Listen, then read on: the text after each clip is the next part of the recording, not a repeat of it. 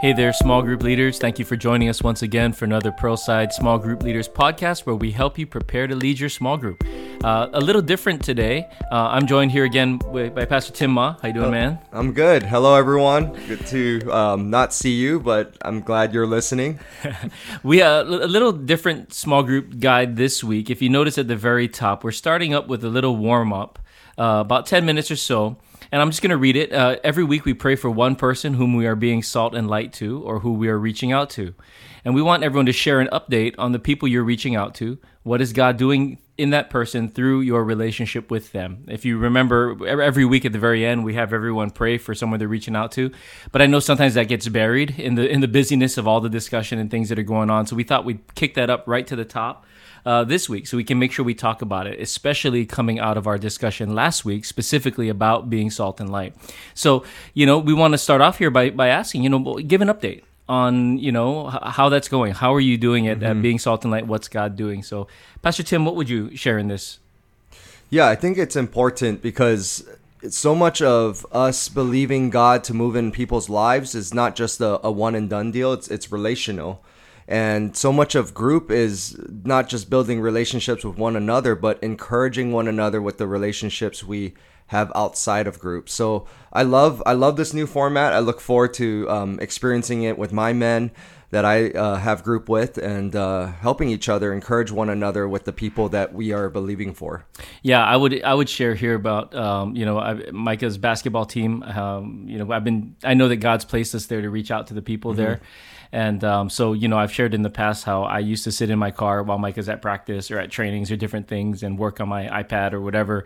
And now I realize I need to go out and build relationships. And so it's amazing how many great conversations I've had, even just recently with parents. And one of the families started coming to church several months ago. And I'm working on another family right now. But it's just realizing I need to be intentional. You can't just like show up in someone's life and just like, boom, they're going to get saved. It's sowing seeds week after week, building relationship, building trust. And so there's one family that I think is pretty close, but just got to keep on continuing that relationship. That's and great. Look for an opportunity to share the gospel or pray for them or something. But, yes. So leaders, take a moment in the very beginning to give an update on what God's doing through your life. Have the people in the group share. And we really want, especially in this season, to make sure that our church, we all are being salt and light. Amen. And that starts with all of us as leaders and then encouraging the people that we lead to do the same. And it comes down to one person. We're not, we think that evangelism is just as simple as reaching and loving one person at a time, being in their life. And as we shared, say, tell me your story. Can I pray for you? And then God will open up opportunities for you to share and invite and for God to do the rest. So we'll start there. And then as we get into this discussion, as you heard the message this past weekend, it's really about making the Lord our shepherd. And when he's our shepherd, he is our provider. When he's our shepherd, he leads us to rest and refreshing. And when he's our shepherd, he protects and comforts us. And really it comes down to, in all of our relationships, for our relationships to thrive, for our lives to thrive, God needs to be our shepherd, and we need to follow him and let him lead our lives. So as you reflect on the weekend sermon and the main thoughts and passages above, what is the Lord highlighting to you and why? Pastor Tim, what would you share in this moment? I think it's such a timely word in light of everything that's been going on in the world, whether you have global conflicts and wars and across the nation with so many tragedies and mass shootings. It always comes back to the individual. And this is a reminder that if we're not right with God, it's so difficult to have healthy relationships outside of our own personal lives. And so even that very first line, the Lord is my shepherd. I think this is a good reminder that we need to make sure that God is the center of our lives in a time like this more than ever. Yeah, it's crazy when you think about the profile of all of these shooting perpetrators, right? Whether it's the mass shooting in Uvalde or just shooting here in Hawaii. I mean, they all have the same profile. Come from a broken home. They're hurting themselves. And like we said last week, hurting people hurt people.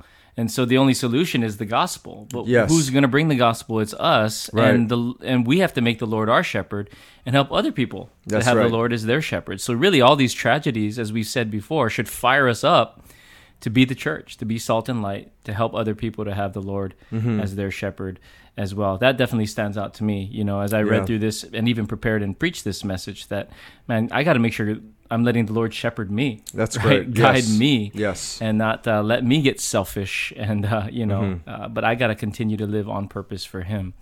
Number 2 there, and again, we always provide, 2 to 3 questions, and leaders, you can select the ones that best apply to your group because you know your people the best. But number 2, as an option, is how has the Lord shepherded your life so far? How has he been your provider? How has he led you to experience rest and refreshing? How has he brought protection and comfort? And in this question, we're really asking people to reflect. What has God done?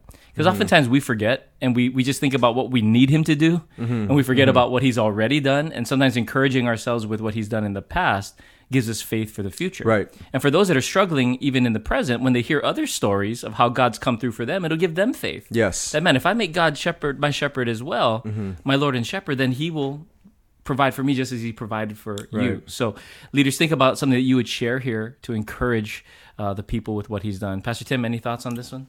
Yeah, I think this is so important.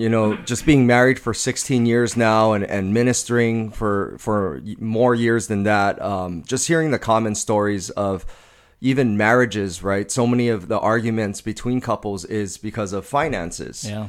But if say the husband and wife are both being led as God as their shepherd in that area, believing God as their provider, or maybe even working extra hours. And I know in Hawaii, in a tough economic climate, that's a necessity sometimes. Yep.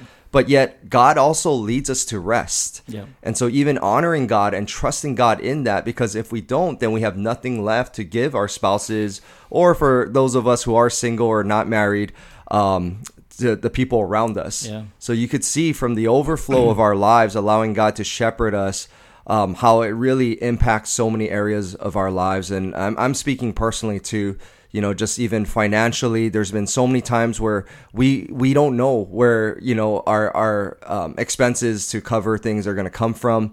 And then we just continue to trust God, and God provides, but, not getting angry at one another or getting into arguments, but just going to God in prayer and asking God to be our provider has been such a big thing for our marriage. Yeah, I mean, what causes the majority of relational dysfunction is when we feel like we carry all the burdens on ourselves. Exactly. Right? I hear this all the time. You probably have as well, that, when kids go wayward, one of the things parents always say, but I provided for them. I worked all these hours to give them everything that they ever needed. How could they, go off the rails the way that they have?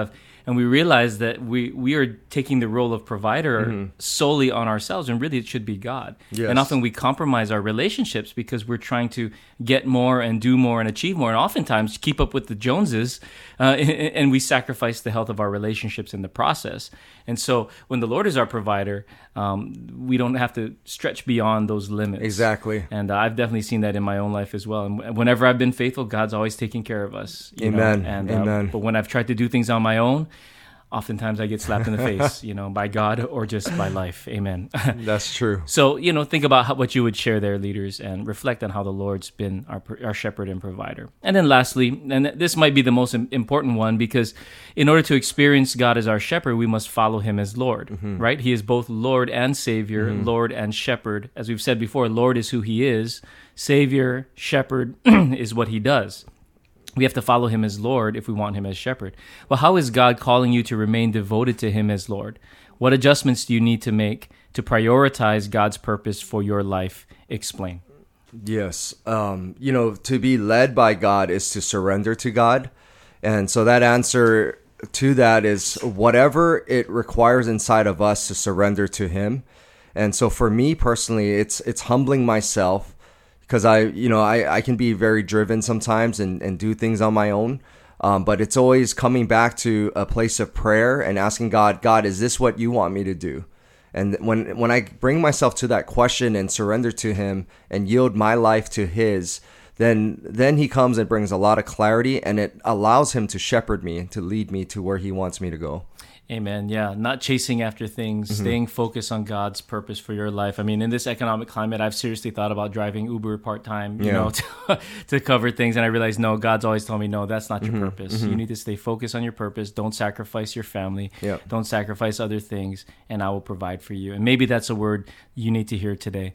Well, leaders, thank you so much for making the time to lead your small groups, to listening to this podcast, and make sure to close our session always with prayer. Pray for one another, to truly trust the Lord, and also pray for someone by name that they may experience God as their shepherd as well. Thank you for leading. Thank you for guiding, especially in this time. And we want to just continue to move forward, reaching people, because this is what's going to bring transformation in our society, one life at a time, making a difference. And we're going to see God do some great things. So thank you for all you do.